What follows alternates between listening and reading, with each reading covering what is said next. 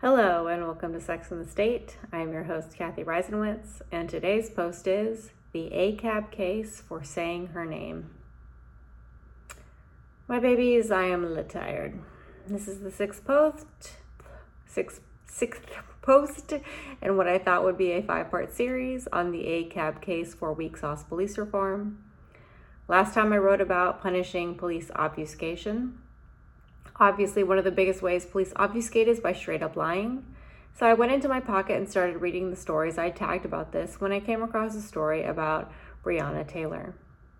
That story alone is going to require a few posts to tell. But I want to start with what we know about the evening police killed Breonna Taylor. At about 12:40 a.m. on March 13th, 2020, Kenneth Walker and Breonna Taylor were in bed asleep in her apartment in the south end of Louisville.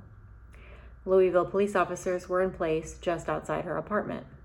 Shortly thereafter, officers began pounding on her door. Between 45 seconds and a minute later, officers began to break into Taylor's apartment with a battering ram. Walker, a licensed gun owner, grabbed his gun.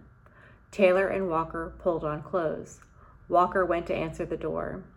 As Walker left the bedroom, the cop's battering ram broke Taylor's door off its hinges. Walker fired. Officer Mattingly was shot in the thigh. Officer Mattingly and Detectives Hankinson and Cosgrove fired a combined 32 rounds that evening. Miles Cosgrove shot at Taylor 16 times. Hankinson fired 10 rounds into Taylor's apartment through a covered glass door and window.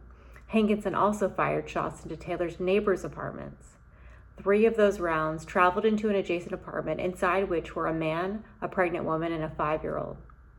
Officers' bullets hit Taylor 6 times in all. The fatal shot hit Taylor at approximately 12:43 a.m. After shooting her, the police made no effort at any time to help Taylor. They didn't call dispatch about Taylor being inside the apartment until 1:10 a.m., nearly half an hour after shooting her and well after she was dead. It is my intense displeasure to inform you that this is only the very beginning of this story. Please stay tuned and bear with me for what the story leaves out and what happened next.